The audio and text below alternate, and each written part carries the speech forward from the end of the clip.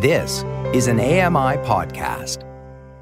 I'm Joyita Gupta, and this is The Pulse. Recently, the United Nations Intergovernmental Panel on Climate Change issued a dire warning. The world is dangerously close to runaway climate warming, and human activity is unequivocally to blame. Greenhouse gas levels in the atmosphere are high enough to guarantee climate disruptions for decades, if not centuries to come. And after a summer of deadly heat waves, flash floods, and raging wildfires, all of which are believed to be one outcome of changing climate, the impacts of climate change are tangible and terrifying. But in the conversations about climate change, there is little heard from or said about the millions of people who live with disabilities around the world. Today, we discuss disability and climate change. It's time to put your finger on the pulse.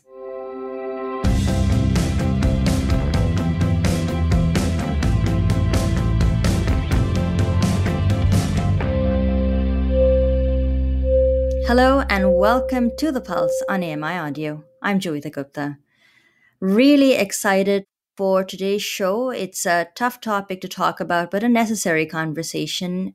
I've been reading a lot of the headlines and the coverage around climate change. It seems like there are so many stories, all more or less saying the same thing, that we are facing some climate tipping points and things are getting pretty dire out there, and the time to act is now. And as a person with a disability, one of the noticeable omissions from a lot of that conversation is around the disability angle and the impacts of changing climate on people with disabilities on the one hand, but also a conversation about how people with disabilities might contribute to strategies for climate adaptation in the long term and in a constructive way. To go over all this with me, I am joined today by Marlena Chertok, who is a digital storyteller, poet, and communication specialist, water, at World Resources Institute. She joins me today from Washington, D.C. Hello and welcome to The Pulse. It's really great to talk to you about some of your work. How are you? Thank you so much. I'm really honored to be here with you. Tell us a little bit about World Resources Institute and what you do there. Yeah, World Resources Institute is a global think tank and research institution that focuses on key environmental issues facing the world, climate change. My program focuses on water risk, water stress, and really we're invested in finding solutions and presenting them and working with governments and companies and people on the ground to address climate impacts. And so how do you get involved with working on this issue around climate change and focusing in on people with disabilities? Yeah, so I did not study this. I studied journalism, and I really believe in the power of storytelling to create change. Not only do I focus on more of the technical side and translating the amazing publications that the researchers at WRI produce to more of a general audience, but I also write some science fiction in my own time. And I just really believe that reading about people's stories and seeing what's happening now and potentially in the future should be inspiring us to do something. Like you were saying at the beginning, we really don't have any time to waste. The time is now, and we're seeing that from the youth. We're seeing that from Indigenous folks. Really, we are behind schedule in trying to address this. Because I'm a person with a disability, I'm also deeply invested in governments, including me and my fellow disabled peers, in climate action plans. Because otherwise we really are going to be left out. You know, a lot of the recent coverage, I've been reading a lot of articles about this, which is why I wanted to have somebody on the show to talk about it. They talk about things like climate tipping points. a point of no return. In the UN report that I referenced off the top, they said, the Secretary General said, this is code red for humanity. So yes, there's a sense of urgency, but also a sense of anxiety for me as a person with a disability when I think about the absence of a disability lens in this whole conversation about climate change and adaptation. Do you feel anxious? I mean, how do you feel when you think about this big conversation happening about climate change and not really bringing in a corresponding discussion about how this impacts people with disabilities? Yeah, I think you're absolutely right. I've heard it called eco-anxiety, eco-grief. I definitely am terrified, and I think a lot of other people are really, really worried about this. And just over the last few years, things have been really intensifying, and people are starting to really see these effects in their backyards. And I think something that's really important to keep in mind is that 15% of the world's population is disabled. That's a huge percentage, nearly 1 billion people, according to the World Bank. And so if governments and adaptation plans leave out people with disabilities, that's a huge percentage of the population. I think that, considering it's not only critical to include people with disabilities in these strategies, but including our voices and including our decision making is really crucial, because disability isn't a monolith. I have a skeletal dysplasia, and a few other of my family members do as well, but it affects us all so differently. And that's something that I think a lot of people still have to learn, is that disability can look like somebody using a wheelchair or somebody who needs different assistive devices, but it can also be invisible. It can be mental health. It can look so many ways. And that's another crucial aspect of this, is that how is climate change going to affect people with disabilities, but how is it going to affect a variety of disabilities? And just in terms of, like, for instance, during wildfires or during flooding and natural disasters such as those, when the call goes out to evacuate, how is that call shared? Is it shared in Braille? Is it shared in multiple languages and ways? And how are people with disabilities going to be able to evacuate if they have mobility issues, for instance, if they need electricity for their assistive devices? I just think that, like you were saying, this is a huge omission. I don't want to induce too much anxiety in the conversation, so I want to try and keep us as solution focused as possible. With that said, we'll come back to some of these issues that you've raised in a few minutes, but a very common sort of debate in my household is what is the responsibility of an individual? So where do we make the biggest impact? Is it our individual, going to a beach to do a cleanup, or recycling our garbage, or trying to live a zero waste lifestyle? Is that where we make a difference as individuals? Or is it for pushing for system-wide change? So pushing governments to look at how they phase out fossil fuels. What is the best way for a person, an individual, to intercede and try and deal with the climate crisis? Yeah, I think that's a really great question, and it's hard for me to balance, because I'm kind of at the in the middle of both of those conversations, just in my nature of work. And I think absolutely there's an individual role in all of this. However, I think for a long time, big PR and big oil companies have worked to really, lower the blame on themselves and push for individual action instead of the blame on them. And really, that's what we need. I mean, you were reading off some of those warnings from the IPCC report. It is code red, so we need all hands on deck. We can't just do this individually alone. It needs to be a system-wide collective action type of shift, which is also a little bit fear-inducing, right? Because nothing like this has happened in human history. But there are really interesting, powerful examples on the ground everywhere of what's being done. Small island nations and indigenous communities, for instance, are really on the forefront of a lot of this and have already been, figuring out what they need to do to adapt, whether it's sea level rise or lack of water, because they're on the forefront.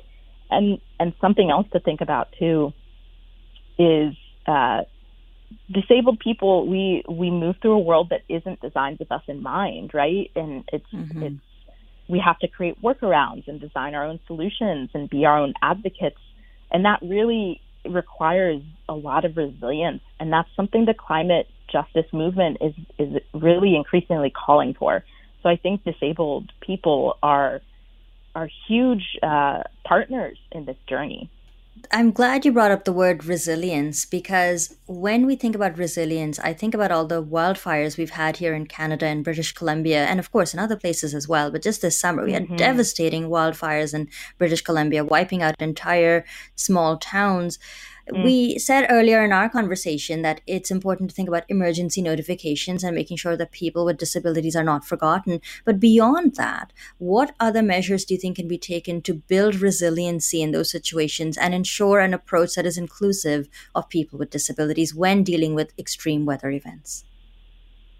Yeah, I think that's really critical. I'm not an expert on what specifically is needed, but I think that including multiple languages, making sure early warning systems come out in, Braille.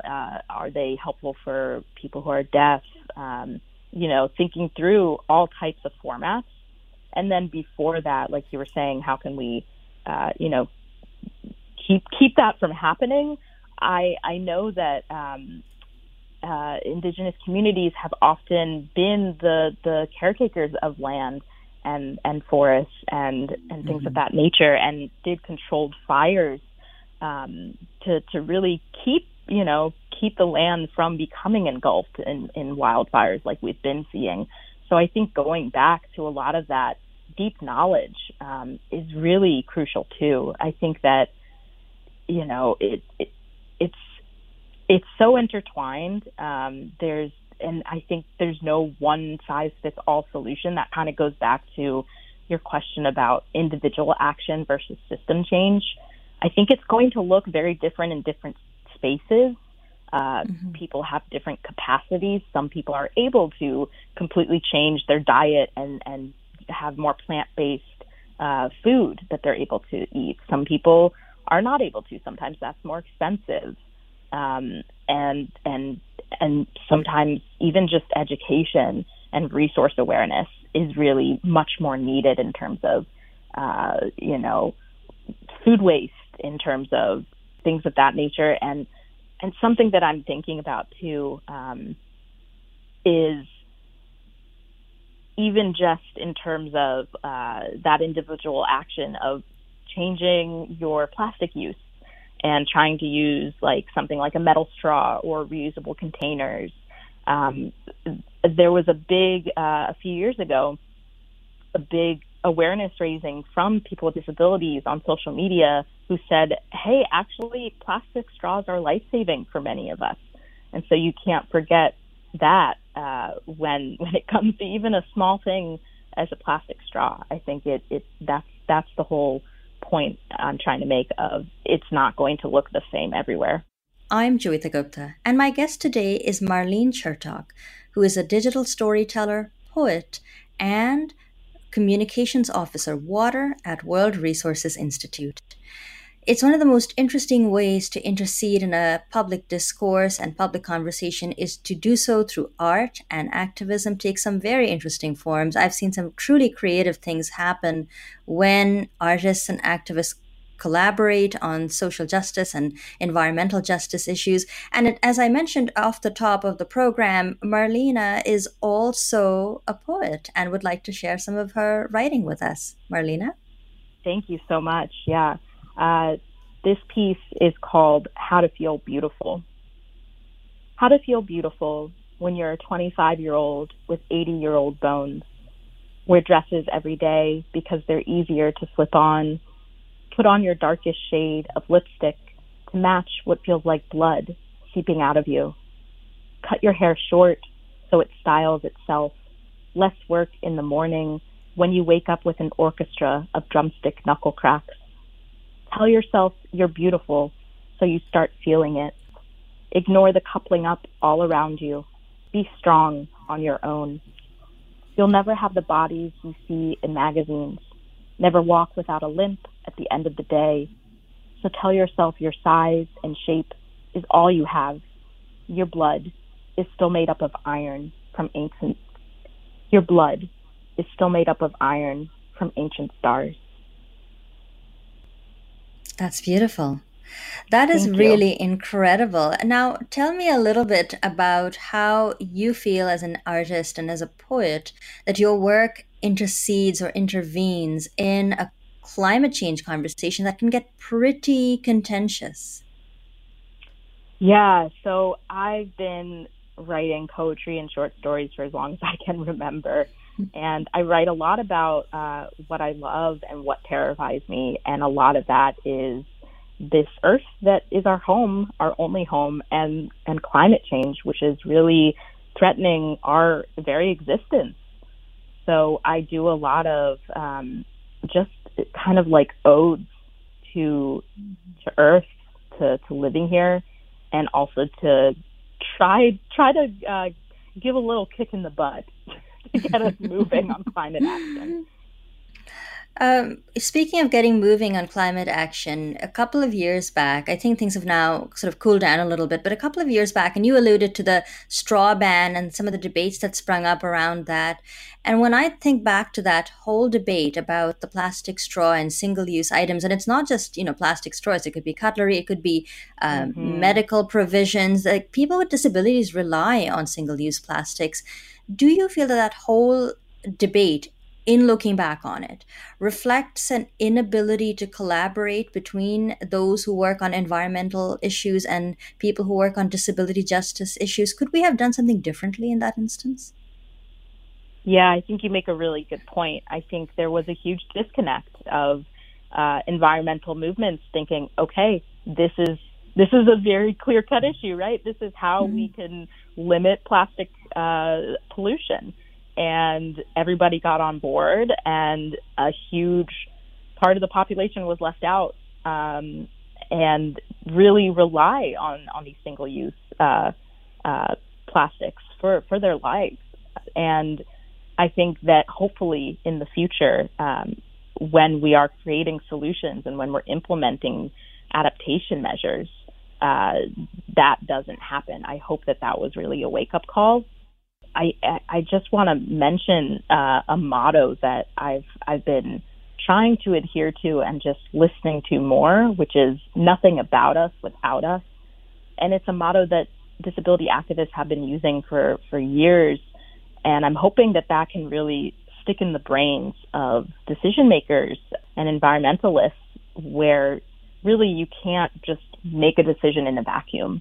You have to involve all the stakeholders. And that really does include people with disabilities. In the spirit of nothing about us without us, to what extent would you say eco-justice is disability justice?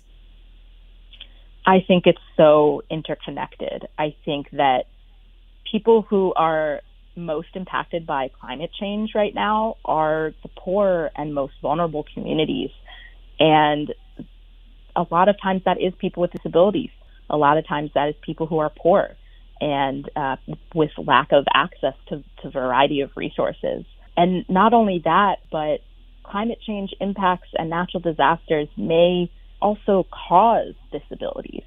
So this is not only something to consider for currently disabled people, but how are these impacts going to potentially cause more people to be disabled? I think that these impacts that we're seeing now and things that are coming in our future, we really need to do a lot more thinking and a lot more collective planning and decision making and actions to really try to keep more people from harm.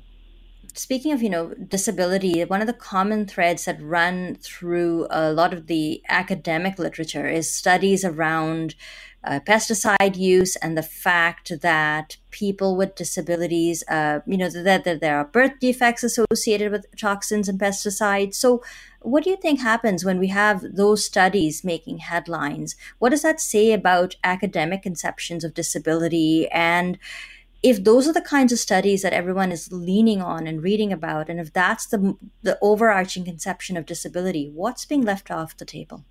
Yeah, I think that's a really good point. I think a lot of times disability is thought of as such a monolith. And I'm just hoping if there's one thing people take away from this discussion, it's that it is very much not.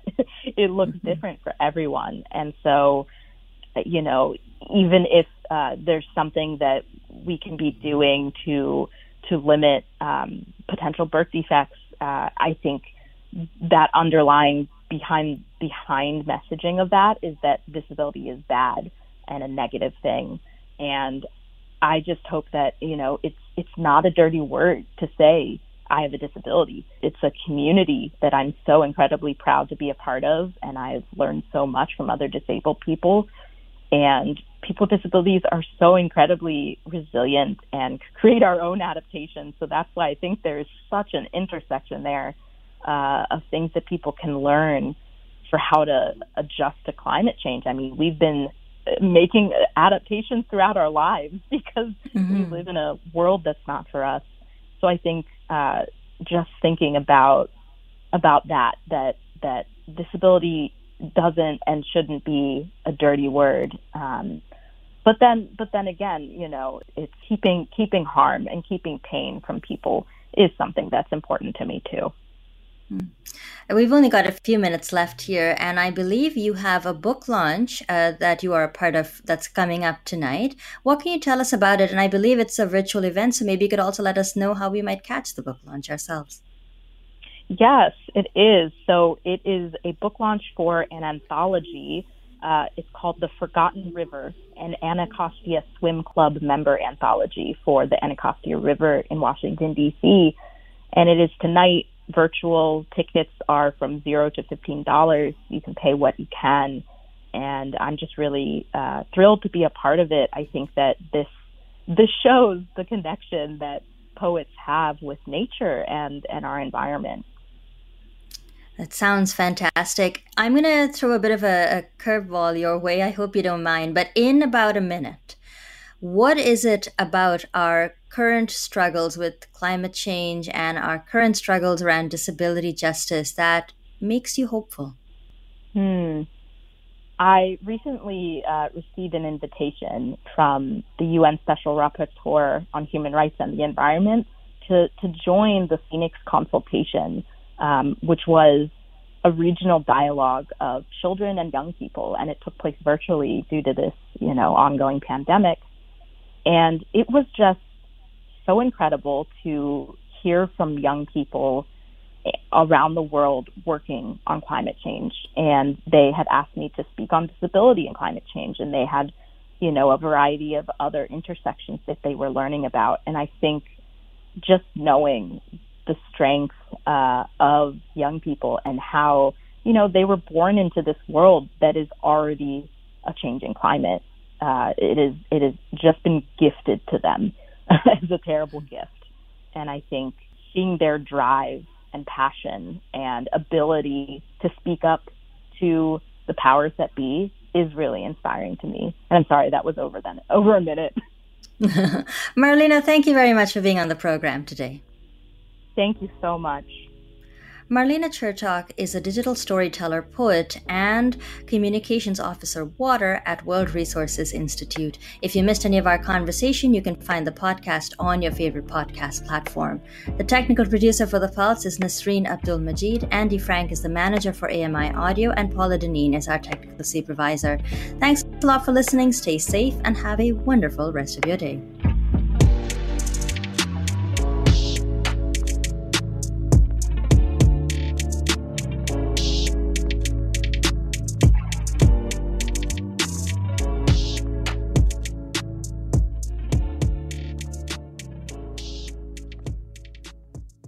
This was an AMI podcast.